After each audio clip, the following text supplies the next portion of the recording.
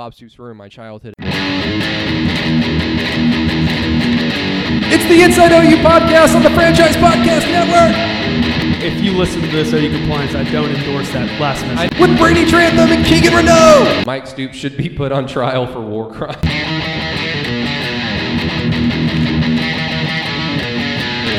Yeah, so anyway, a lot of people apparently are excited that you're on the podcast now, Kegan. Really? Yeah, you're popular. How many followers do you have on Twitter? That's a trick question. What is it, 8,000? Close to that, yeah. Gosh, man. I'm swimming in your wake right now. That is some level of importance that I don't even understand. No, it's I mean, you got your above your 5,000 again, right? Yeah, I lost. I think Twitter did a purge of some bots, and then also I think with some recent news concerning a treasonous flag and and then racism being bad, which it's always been bad, but it's more bad right now. And me sharing my thoughts on all those things, I've lost a handful of followers, but rest assured, jump back up above 5,000. And yeah. Hey, you never saw me complain about going below a number of followers. It's, like when you're like me, Kegan, when you're like me and you're scratching and clawing for the bottom of the barrel, like you've got to pick your battles. And for me, every battle that I pick is meaningless and stupid and silly. And that's just how it is. So you take your 8,000 followers and please be humble about it. Trying to be nice to you. I've always been humble about it. No, you're like, when have I not been humble about it? All the time. When have I not been humble? You're a monster. You're a monster. Oh, by the way, rest assured, I am fully aware of some mutual friends of ours that are all of a sudden, I'm not going to name any names. I'm not going to point out the fact that you and I just started doing a podcast. And now all of a sudden, those two people are going to be doing a podcast. Oh, yeah. Yeah, that's call bullshit on that. Hey, it sounds like it's been in the works for a while. Oh, I know. That's great. Good. It's good. That should be good for them though. Those two, the way they feed off each other. Oh yeah. The way they hate on things with each other. I mean, I hate on things too. That's my job. So, yay for Kamiar and Steven. But yes, welcome to Inside OU once again. This is Brady Trantham, and with me from now on, and as always, is Mr. Kegan Reneau. Kegan, you're not in my apartment. You're somewhere else, which is why the audio sounds like we're doing this over Zoom. But please tell the good people where you're at. I am in Red River, New Mexico for the next 4 to 6 weeks or so. I'm just going to basically do what I was doing at home and moved everything up here and still going to be able to do everything. So wait a minute. There's a New Mexico? I was unaware. Actually, that's home of one of the greatest OU players in the last decade. From Artesia. That would be Mr. Laundry Jones. He is someone who's spoken very well of on this podcast before you got here. And I'm not going to take any Landry Jones slander from you. You spoke glowingly about Landry Jones? Hell no, he sucks. He's awful.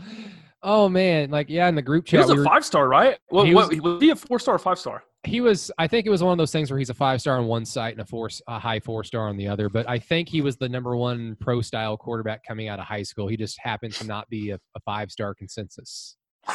Probably had something to do with the fact that he had happy feet. Probably had something to do with the fact that he folded under pressure like a chair. Probably had something to do with the fact that he could never raise his team's ability past, everyone around him. Might have something to do with the fact that he turns the ball over a lot. Just these things that you find out when you're recruiting. But you know that, Kegan. You're an expert evaluator. Really quick, Landry Jones, good or bad? Go. Not as good as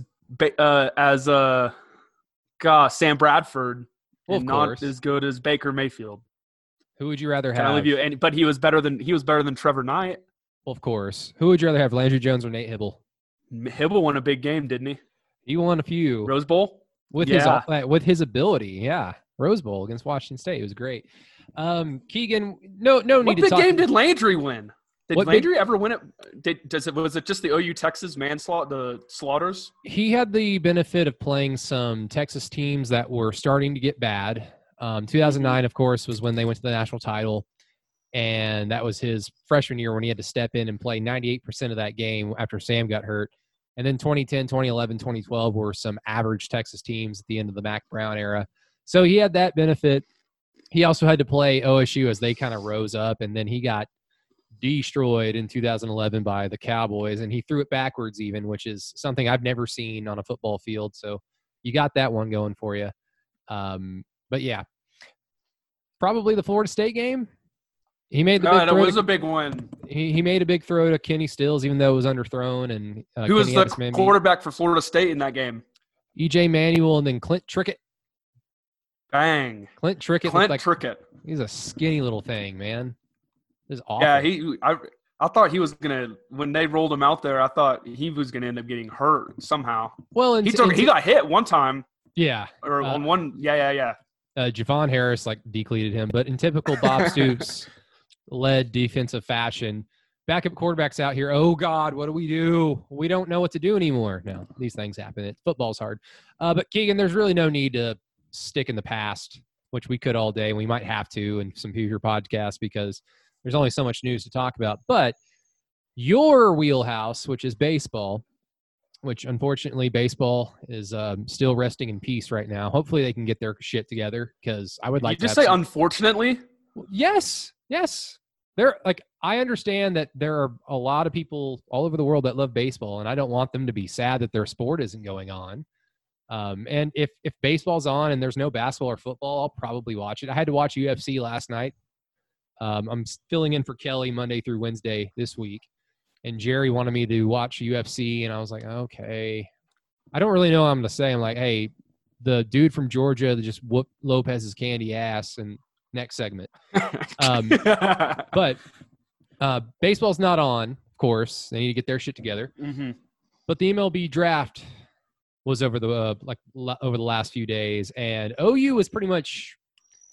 I had it kind of on in the background, and then I went to go get some pizza at Hall's that night, and I was there for about an hour, and it seemed like every 45 minutes I would see somebody from Oklahoma got drafted. So it appears that it was a fairly good draft for the Sooners baseball squad. Very successful. And then when you you have to take into account that it was 5 rounds this year, or 5 rounds with 3 compensation rounds. So there was 8 total rounds. So in some of the college guys that don't have as much leverage as the high school guys, were getting picked higher than where maybe people thought. But I still don't think that takes away from the talent of the guys that got drafted from Oklahoma. Every pitcher from their starting rotation got picked. Kate Cavalli went first round to the Washington Nationals. Levi Prater went in the 3rd round to the Cardinals of St. Louis. And then Dane Acker went in the 4th round, the guy who threw no-hitter against LSU, and he got selected. So it was very successful for Skip Johnson, especially when you talk about the momentum that everybody's wanting them to have, especially in-state kids. You've got Levi Prater from Ada. He went to Bing High School. Kate Cavalli is from Bixby. So just huge. I think it's going to continue to create momentum for them on the recruiting trail and in college baseball recruiting, that you're recruiting 14 and 15-year-olds. These kids aren't committing whenever they're juniors and seniors in high school. So it was just it was a big draft for Skip Johnson to get those arms picked. Do need to mention Brady Lindsley, catcher. It was a shocker, but he got picked in the 4th round as well. And then the 2 high school signees, one of them, I could kind of go into with Daxton Fulton in the situation there, but Ed Howard, there was some talk maybe he could fall out of the 1st round. That guy was a top 10 pick heading into the year. And no season, no nothing. As a high school senior, it's tough for an evaluation to get done. So people thought he may have fallen out and go 16th to the Chicago Cubs. Wish him the best of luck in his career in every game besides one. And then Daxton Fulton, the lefty from Mustang High School. It was some very interesting stuff. I heard earlier in the week, I guess I could start way back when, I was told that Oklahoma expected all 3 of their in-state high school kids to make it to campus. And that's Cade Horton from Norman. That's Jay Sparoffin.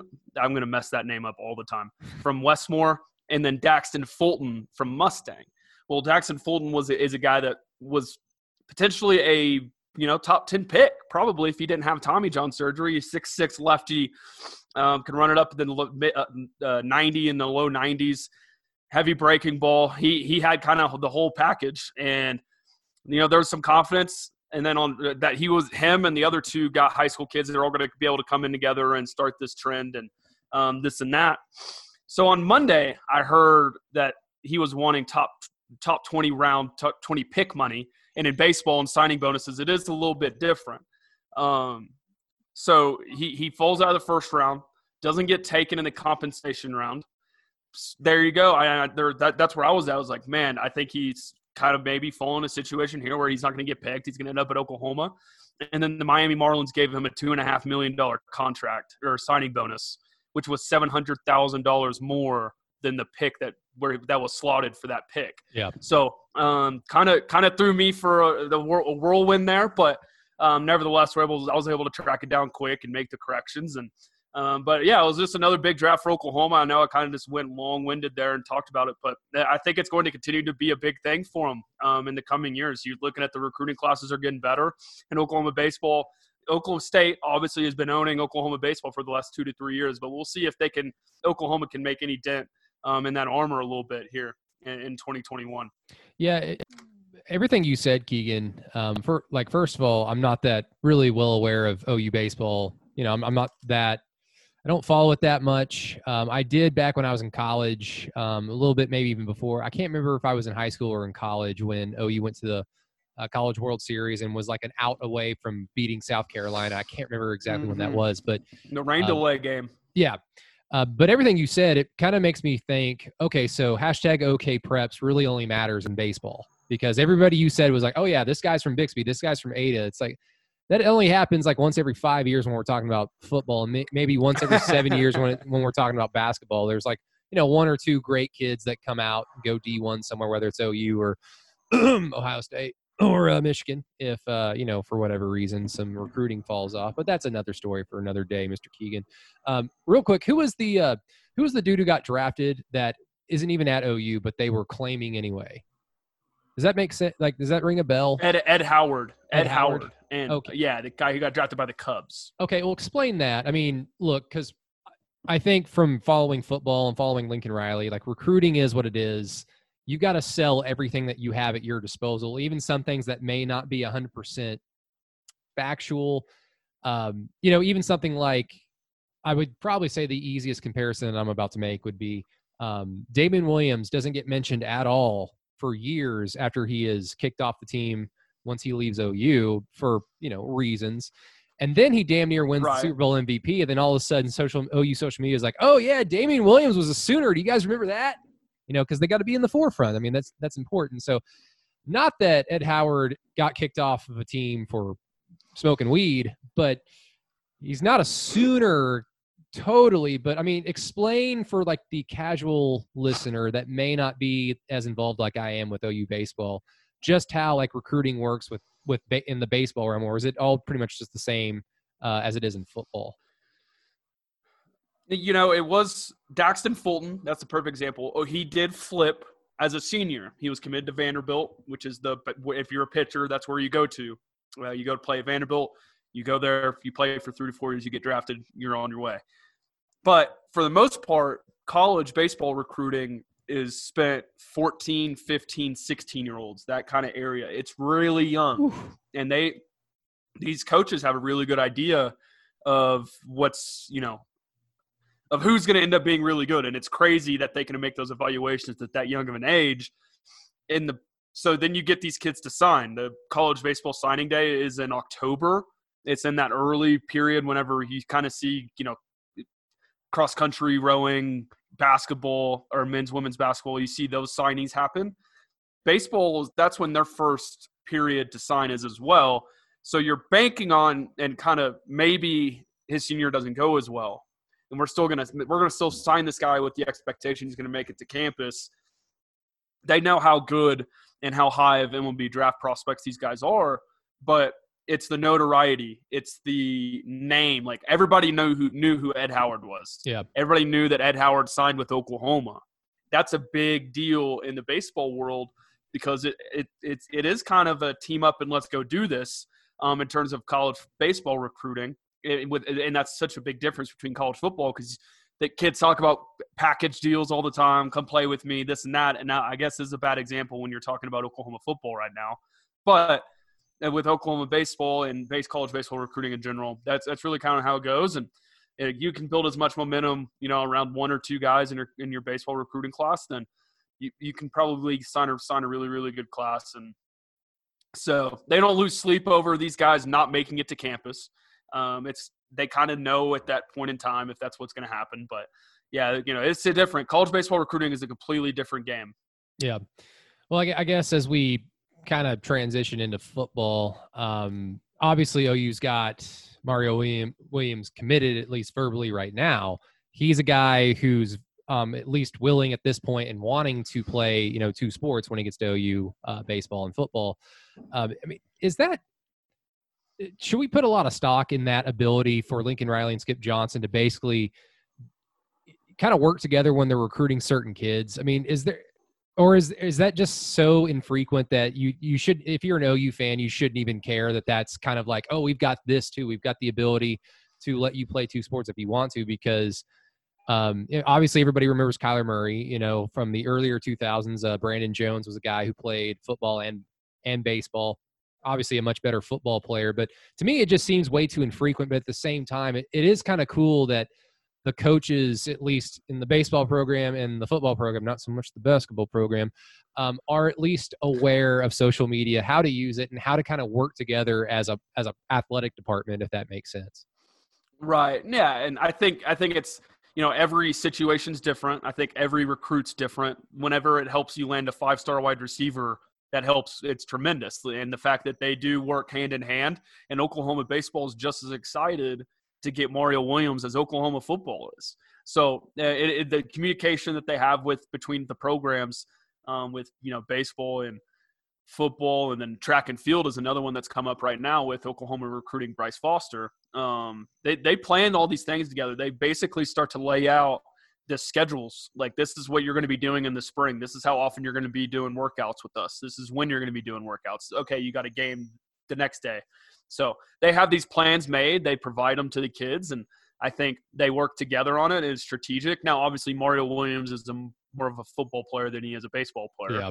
But he could be a big-time MLB draft prospect when it push comes to shove in 2 to 3 years from now, whenever he gets to that point. So they work hand in hand, and I think you continue to sell that because DJ Uiagalelei, the number 1 quarterback in the 2020 class that it went to Clemson, also big-time baseball player. So I think it's more frequent than what some may think. I think Jalen McMillan, the wide receiver Oklahoma was recruiting last year, was also a baseball player. So when it does happen, Oklahoma's prepared and ready, and obviously they're feeding off each other's success right now. Yeah. I mean, it's so unfair that the big example that OU fans can think of is Kyler Murray, because Kyler Murray he's an absolute freak. He's well on his way to having, for all we can tell, a very successful career in the NFL, won the Heisman, best passing statistical quarterback season in college football history until Joe Burrow showed up and LSU figured out the forward pass.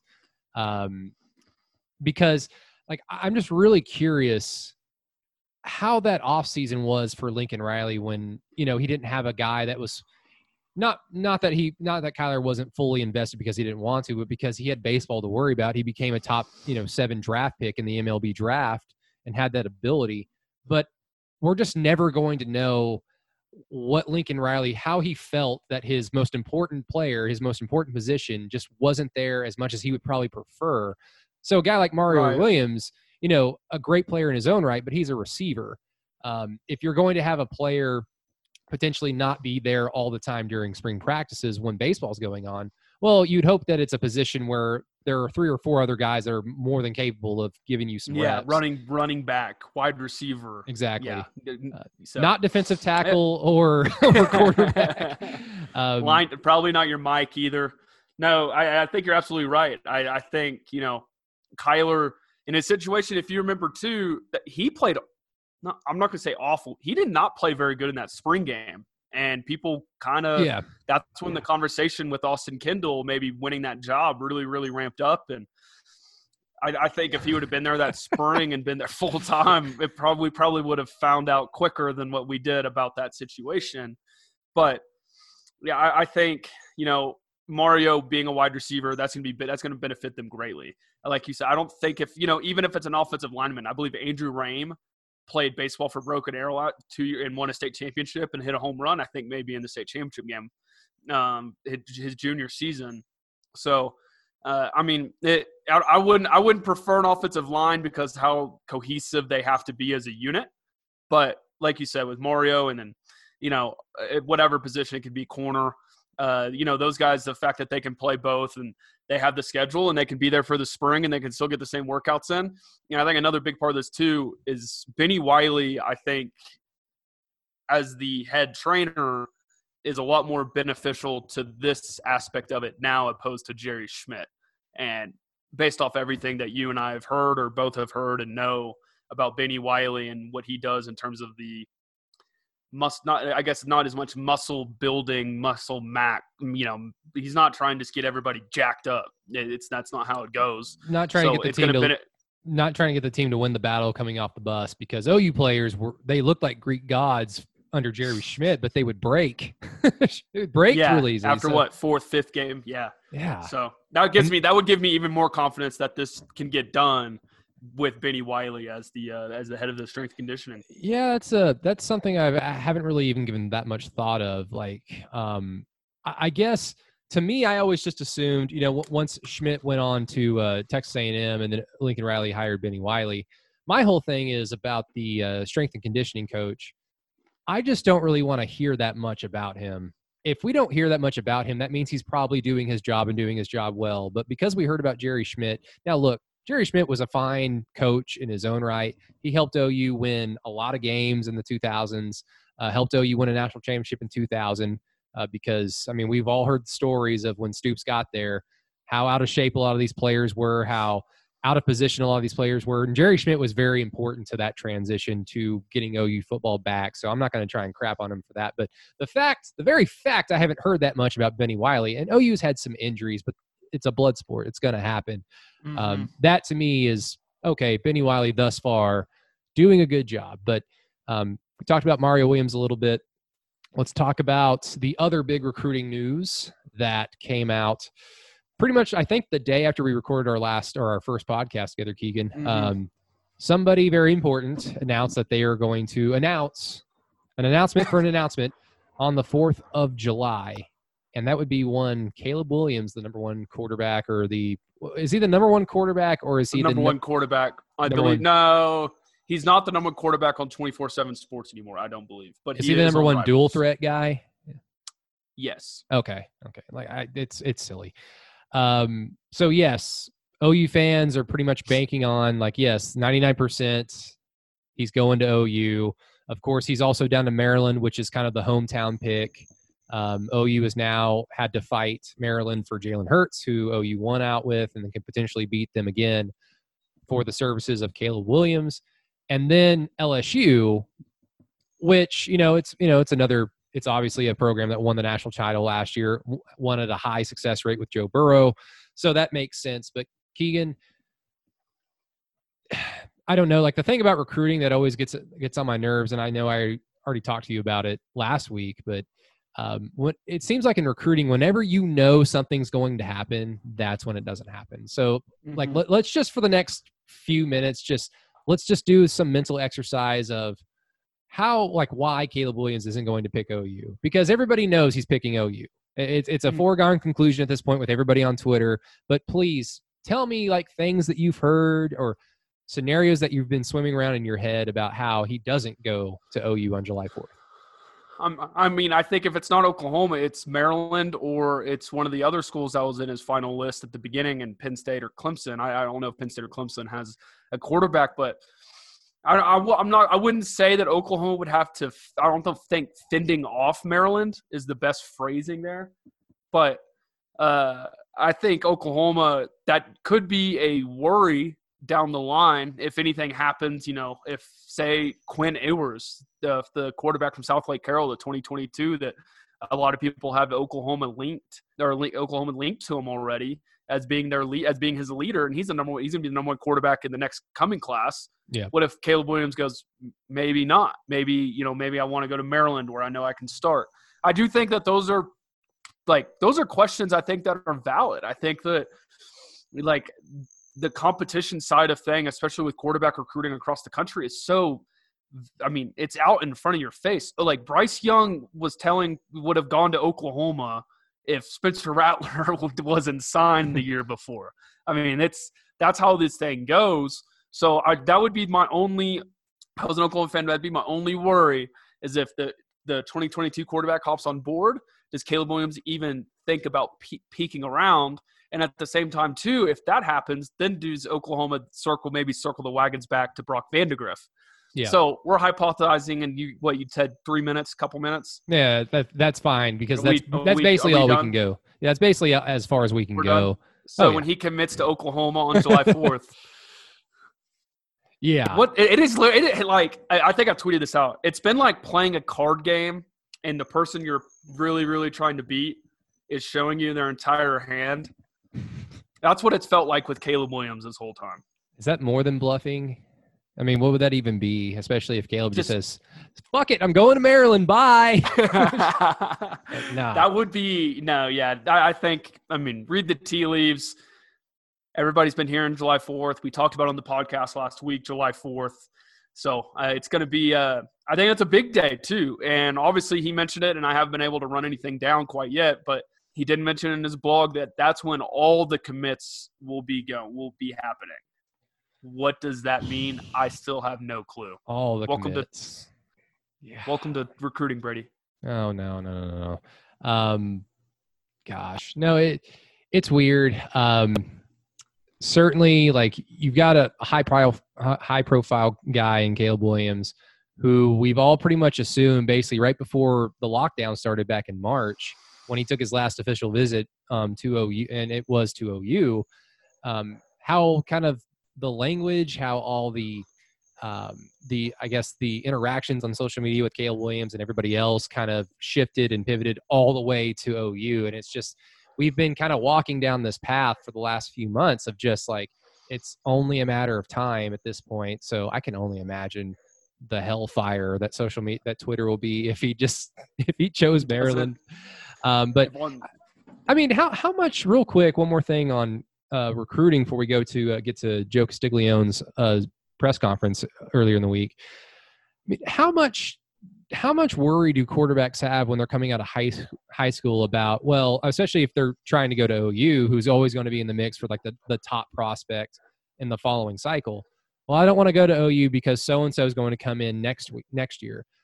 I would assume that with the way the transfer portal is, with the way the landscape of college football is, that's not really that much of a worry. If you want to go to OU, you go to OU. If it doesn't work out for you because of an injury, because Spencer Rattler's good, but for some reason decides to come back when he's draft eligible, and then the other 5-star guy a year after you shows up, and you just are kind of worried about your career at that point, you can just easily transfer. And OU, Lincoln Riley, I'm sure, as much success as they've had with the transfer portal, even though he'd be reluctant to let go of a prospect like Caleb, it's like, well, okay, I can't be that hypocritical, so see you later. I would assume that it shouldn't be that big of a worry about, okay, the 2022 guys coming in too.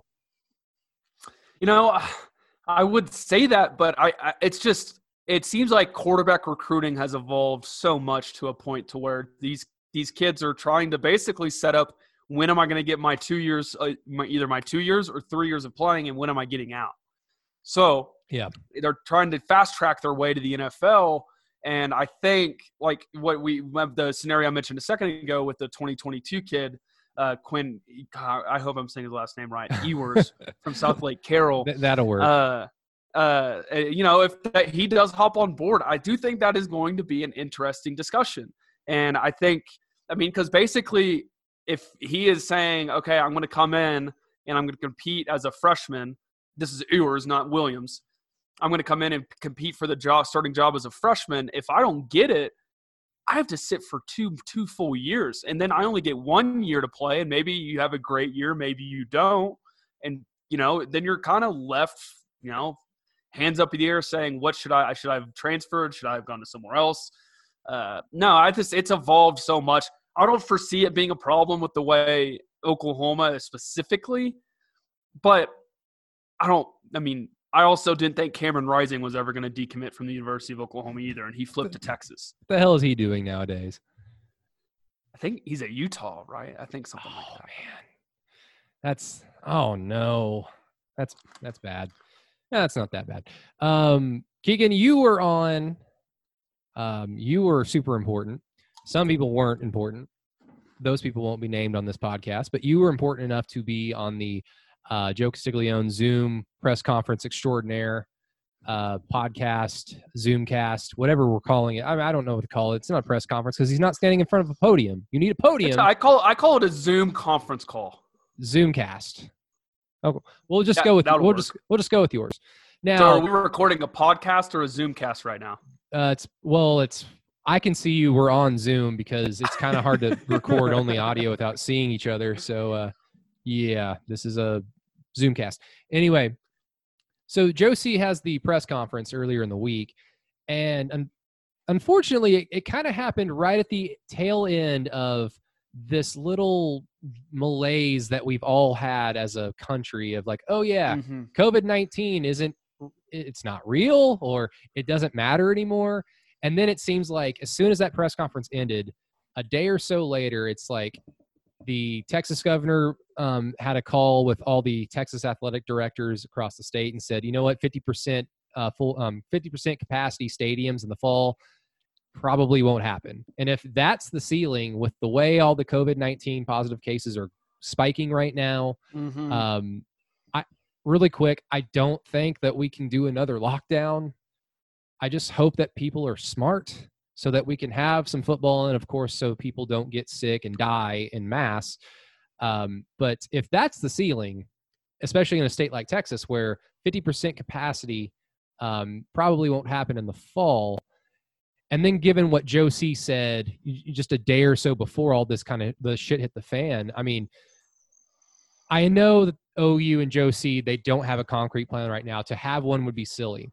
And then given how the last few days kind of coincided, I'm not going to ask, Kegan, I'm not going to ask you if we're going to have football or not, because we can talk about that all summer long. But I would just hope that basically OU has kind of a concrete plan. And then when more information comes out, they just alter it. Because if they just go into this completely blind and just reactionary, I think that's kind of silly. But I mean, I know OU and their administration is much smarter than I am. So, I mean, just your thoughts on Josie, what he said about all that, and then kind of how the rest of the week went and how it kind of affected your earlier in the week thinking. Yeah, first, I actually want to add to what you said. The University of Houston suspended voluntary workouts because they were scared of how many people that were already having testing positive. I believe they're all asymptomatic down there. And OSU just had a player reveal that he just tested positive for COVID-19, but is asymptomatic, thank God. So, I mean, these things are going to happen. Like players are going to test positive, and hopefully it's fine and they're asymptomatic and going to be okay. But these are going to happen. But go ahead. Yeah.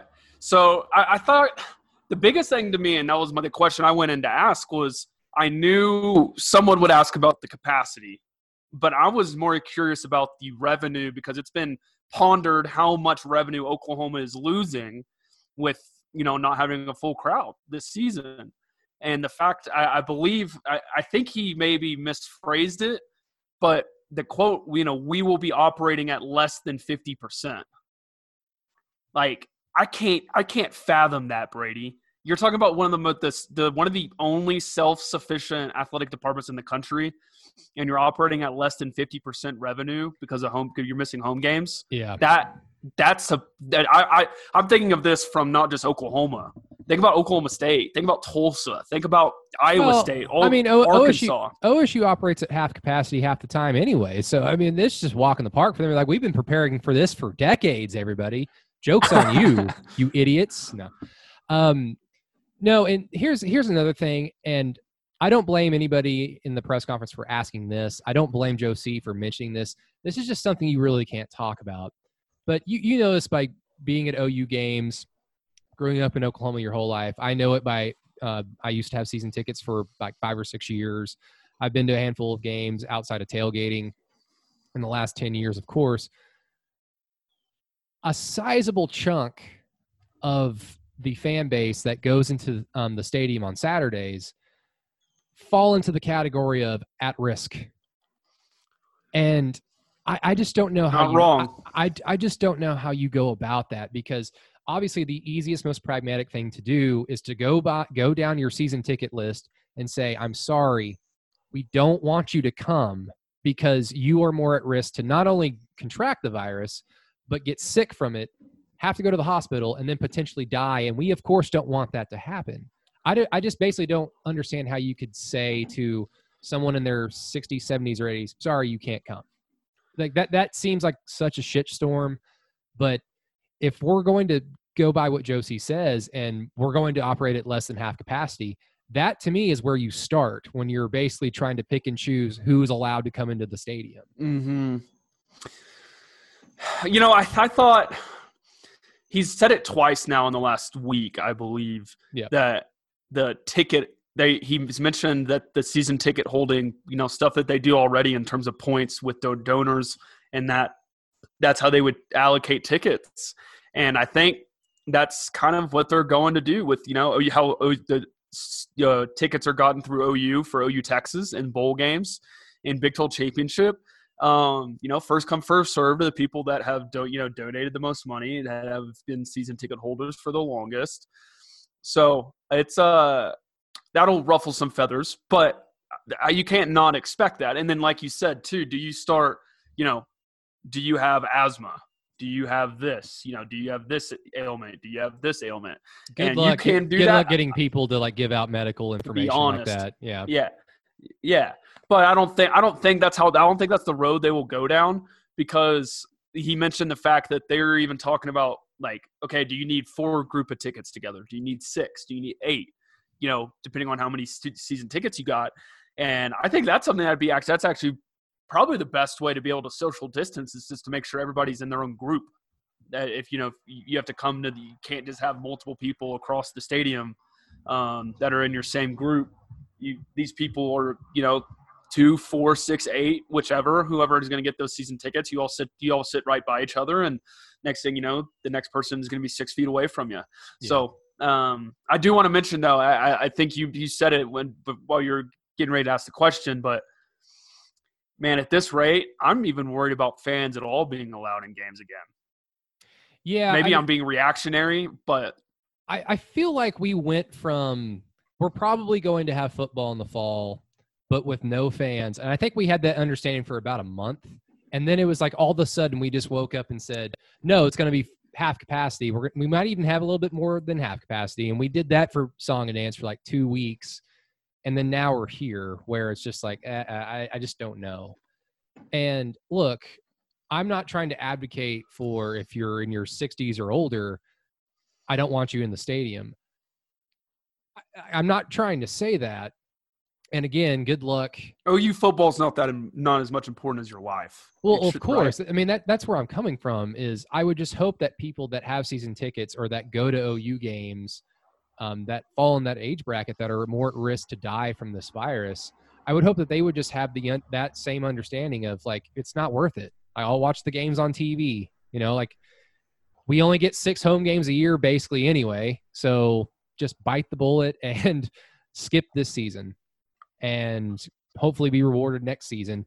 And I'm sure that might actually happen, where if OU tells you, a season ticket holder, we don't really want you to come this year for X, Y, and Z reasons, but we will make it up to you the following season. Hopefully that something like that is in place because of all the circumstances. But I mean, this is like hypothetical bullshit that we're right. Getting into. I think there was a letter written. I think that was reported by the OU Daily. It was sent out to all the season ticket holders. Oh, yeah. Basically, if you it'll roll over to next year if you pay for your season tickets and you can't get them this year, you won't have to pay for next year. So obviously that was probably a big push just to get the donations into the athletic department. But so I think I think they've handled.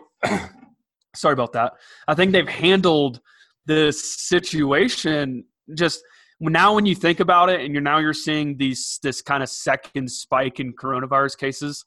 The fact that I don't cover a team, a coach, or an athletic director that has come out with bold statements about, we're going to have football this time. Players are going to be back on June 15th. There was nothing of that regard. And now you're seeing why Oklahoma never really went there. And, the SEC was hard on, okay, we're going to be back on June 8th, June 8th. And Oklahoma just kind of sat back and waited and then made their decision on July 1st for that to be the time. And think about this, they made that decision. Players will start their quarantine, show it on June or on Monday or today or tomorrow. Will start their 2-week quarantine wherever they're at if they came back to Norman or not. And then they'll get ready to start workouts on July 1st. The amount of information we're going to find out the next couple weeks, I mean, players are going to test positive. Players when they come back, and that's to be expected, though. I want to say that the OU's athletic department didn't go into this thinking that that there's a reason why there's a plan. If someone does test positive. So, but no, I think it's, I'm thinking the next couple of weeks, you want to get into hypothesizing anything. I'm not sure these voluntary workouts are going to start. I mean, Houston shut it down. Oklahoma State's having more players test positive. What are these governors going to start stepping in if we get these cases coming up? And I know I'm going away from our own lane here of sticking to sports, but I don't have as much confidence today as I did even yesterday that things are going to go as smoothly as it sounded like they were going to when you heard these athletic directors and football coaches talk. Yeah, of course, whenever you hear someone say something stupid like, oh, we're going to have football or we're going to have this many people in the stands, in fucking June, just like roll your eyes and just go, whatever. And it's you can kind of have the same attitude if someone says we won't have football in the fall in fucking June. Like, it's silly to say these things right now. But like you said, when the players come back on July 1st, it is to be expected that probably a good little percentage of them will have COVID-19 or test positive for it. And then hopefully, of course, nothing bad happens to them. I mean, it just kind of goes how it's pretty much gone for people in that age bracket, especially big time D1 athletes who are in incredible shape. So hopefully everything kind of goes swimmingly for that. But, Lincoln's kind of smart. How do you keep your players from potentially getting in trouble on the 4th of July, which is, a fun little holiday that we all get to celebrate? You bring it back on July 1st and say, time to quarantine. No going out. No going to Logies. Hopefully. And by the way, they're all going to be. If you listen to this podcast, that video is nuts. If you saw that, if you listen to this podcast and you're going to Logies, what the fuck are you doing? Do you want football? Then get the fuck out of Logies. What are you doing? That is true. But I can't say anything right now. So why? No, I didn't go to Logies, but I had a couple fun nights downtown Oklahoma City last couple nights. So well, I mean, there's nothing wrong with. Which, by the way, if anybody wants an update on the situation of social distancing and following CDC guidelines at the bars and clubs downtown Oklahoma City, they're not being followed. They're not following them. No, I went to Elk Valley Brewery. A lot of fun though. I had a lot of fun. Yeah, I went to Elk Valley Brewery on Hudson. I live on Hudson, so all I got to do is just walk a mile south, and I can get right to the brewery. And there's really never there's never that many people over there. And they have a tap room, and then they have a rooftop seating.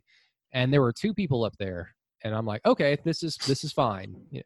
And then we walked down to Midtown, just around the block, and we saw hundreds of people at Blue Garden. We could hear hundreds of people at Fassler Hall. We tried to go to RJ's, the small little bar, and it was full. And we immediately turned around because I'm like, this is an indoor bar, very small, and there's 20 people in here. It's like, yeah, this isn't worth it. So if you want football, please be smart is all I'm asking you. Mm-hmm. And if we don't have football, thanks in part to actions like that, I don't want to hear you bitching in the fall when we don't have it. Hey, I will say, if there was any positives on my end here, I went out, I had my fun, I went home for one night, and I stayed far away from my uncle as I possibly could, who has underlying health issues, and my aunt, and they sold everything after I left. And I drove my happy ass up here to Red River, New Mexico. So I am far away and in the outdoors of the world. So at least I'm doing that, but I did go out and have some fun downtown Oklahoma City last 2 nights. But no, I was curious about. I want to get your thoughts on this. And I know this is an OU podcast, but we're talking this. What's going on with the NBA? Yeah, I'm just curious it kind of makes sense. And the thing that I've kind of thought this entire time is all these silly fucking things that athletic directors are saying in June or in April about things that are happening months later. It's silly, but if we get the NBA to restart and then we actually have a blueprint of what to do from a sporting perspective from one of the biggest leagues in not just North America, but in the entire world, of how to play a sport during a pandemic whilst players could potentially miss time if they test positive. Now, of course, if the NBA does restart and the players do what they're supposed to do and quarantine properly, then ideally on paper, they only test positive for COVID-19 once they get to Florida. And then after that, don't go anywhere. And if you don't go anywhere, no one else should get sick. So that's how it should happen on paper. But this is real life, and that probably won't happen. But in regards to what's been going on over the weekend, I lost my shit on Friday night. Kyrie Irving, I'll admit. Yeah. I've always thought was an oddball. He strikes me as the type of guy who, like we've all had that smart ass friend who they get to college, they take one philosophy class, they learn some $20 sentences about vague bullshit, and they just kind of they bring it into the conversation for no reason because they just want you to know that they're smart. Kyrie Irving kind of reminds me of that type of person. So when all this kind of was going down, I'm like, of course it's Kyrie Irving. Of course he's playing devil's advocate. But at the same time, these are valid concerns. The whole thing about playing, like health and safety, that's a valid concern. Being away from your families for an extended period of time and not having your families be able to come to Disney World in Orlando until a month after you're already there. And Brooklyn, I mean, Kyrie Irving's not going to play, but Brooklyn's in the playoffs. So they're going to be there for at least a month. So you'll be away from your friends and family for a month. I get all that, how that's a little uncomfortable. Then, of course, the important thing about Black Lives Matter, and this is the NBA we're talking about, 98% of the league is comprised of Black Americans. And this is a very important time, not just for them, but for everybody who considered themselves an American to be a part of. And I can understand basketball doesn't matter. We need to go take care of this because this is actually important. And we also don't want to be like a tool of the white owner base to just entertain you, the predominantly white viewer, and distract you from what's important. Those are all valid concerns. At the end of the day, I think the bottom line is probably going to win out because not every player makes the same amount of money as Kyrie Irving. I would probably say a good portion of the league probably lives paycheck to paycheck. And it's because they live in big houses. So at the end of the day, when they get their paychecks into the bank and they make all their payments, they have about as much money as we all do, relatively speaking. They have hundreds of thousands of dollars, but they also have hundreds of thousands of dollars to pay in bills and fees and everything that comes with being a professional basketball player. So I think the bottom line is going to win out. The ramifications moving forward, if there is no league this season or if there's no restart this season moving forward, are awful. So I think that that's going to win out. Dwight Howard even said no basketball until these things are fixed. And I'm sorry, but if systemic racism could be fixed in a day, I would hope that we would already had fixed it. And it would be well past that. And so Dwight Howard, after the Dwight Howard Twitter rumors, he's the last guy I'm listening to for advice on anything. Well, yeah, again, like this is something that Dwight Howard is kind of a silly guy. He's had a silly little career, but he is, I'm not trying to lecture anybody, but he is a Black American, and therefore no doubt. He's educated enough to understand the Black experience as an American, and no amount of money is going to save him from that experience, whether it be positive or negative. So he's educated enough to talk about these things, of course, but no basketball until these things are fixed. That's just not realistic. You're talking about never playing basketball again. And maybe Dwight Howard, maybe you are fine because you've made millions of dollars your entire career.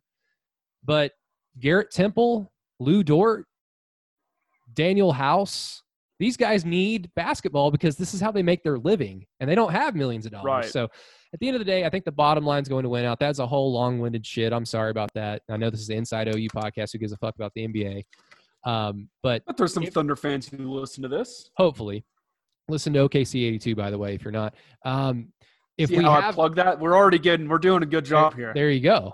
But if we have basketball and they get through at least to finish their season and crown a champion, I think that bodes incredibly well for sports moving forward because there will at least be a general blueprint of how to move forward. It's not perfect. Football is not basketball. Games aren't played as frequently. There are different ins and outs, of course, but there will at least be a general blueprint, and that's only good for sports moving forward. Yeah, I think, with college football, they're trying to kind of do the same model, like you said, of what the NBA is doing with basically creating a bubble.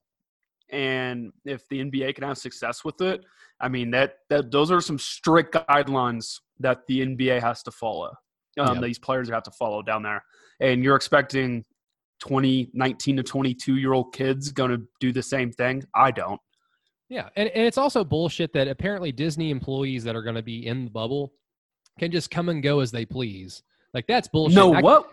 Yeah. That's really happening? Yes, that was, I think Tim McMahon wrote about that from ESPN. I could be wrong, or he might have retweeted the article. But, yeah, apparently Disney employees are able to come and go as they please, to go back home to their families, because Disney employees, of course, probably live in or around Orlando.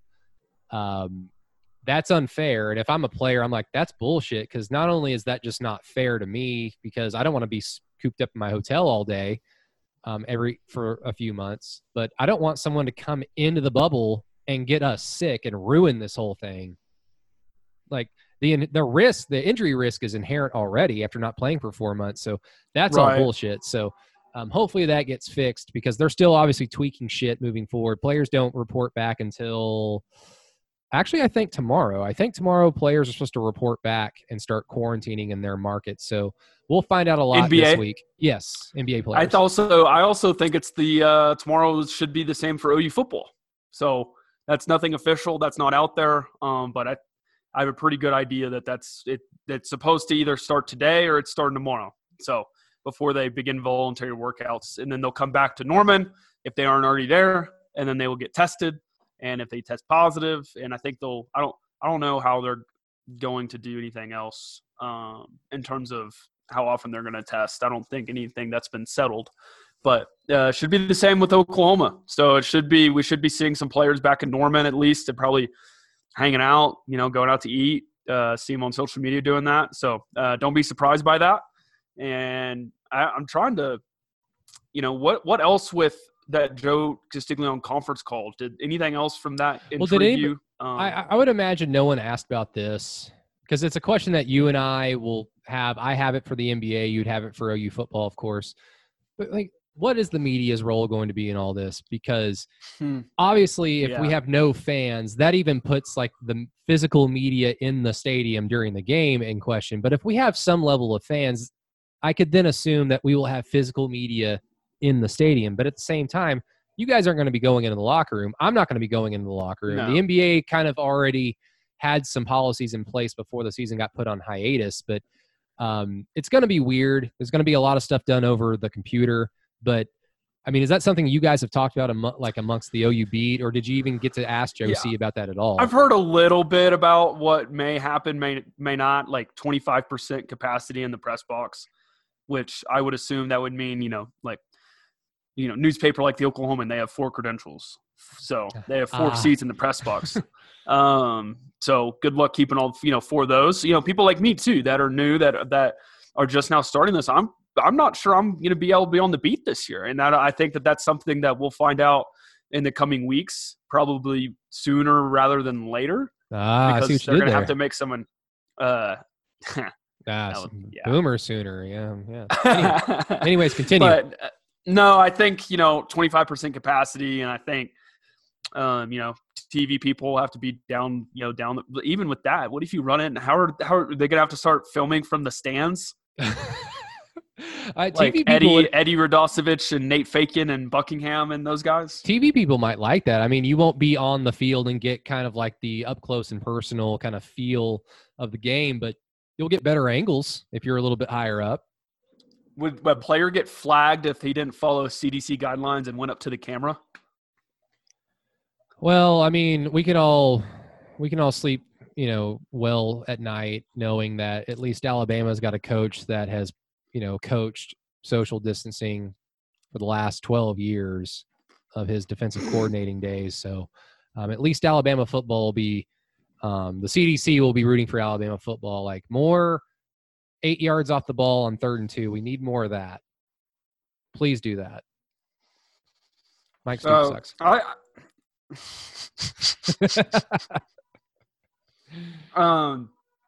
In case somebody is listening to this podcast, I don't want to get another mean DM. Oh, but I'm sure she'll be fine. And if they're listening to OU stuff anyway, then that's sounds like a personal problem they have because they're employed by a different school. So I'm sure they'll be fine. I'm just gonna say this: I was at 80-20 that we're having a football season. That has dropped to 70-30. That's fair. I think this week, these numbers, if they go up any higher than where they're at, we're going to be in a world of hurt in terms of hospitalizations. That's what I look at. You know that, talking about, I'm not as big on the positive tests. But the fact that state of Arizona is filling up, the fact that Texas is filling up right now quick, Houston areas, they're talking about doing a new stay-at-home order for the Harris County, which includes the city of Houston. I mean, it's going to be interesting. These next couple weeks are going to be huge in terms of college football. And that's for all the leagues too. NBA, MLB, NFL can probably get away without playing with fans in the stands. I mean, college football, you just can't. If everybody's going to make it across the board in terms of finances. So these next couple weeks are going to be huge, I think, in terms of if we're going to have this season or not. Are we going to be able to begin workouts on time or not? Are we going to be able to begin training camp on time or not? So that's what I'm kind of be watching for this week. No, it's going to be interesting because the numbers are going to spike for one of the reasons, because protesting has been going on for 2 weeks. So thousands of people have been right on top of each other. Yes, outdoors, but they've still been right next to each other. So numbers are going to increase just from the protesting alone. I just hope that we don't have another federal order of everybody shut down, because as we can tell, the virus doesn't just blanket cover the entire country evenly all over the place. It pops up in different spots. So if it's like a bad place in Topeka, then Topeka, close down for a week or two to flatten the curve. And then everybody else kind of be smart, but business as usual. So, of course, numbers are going to go up.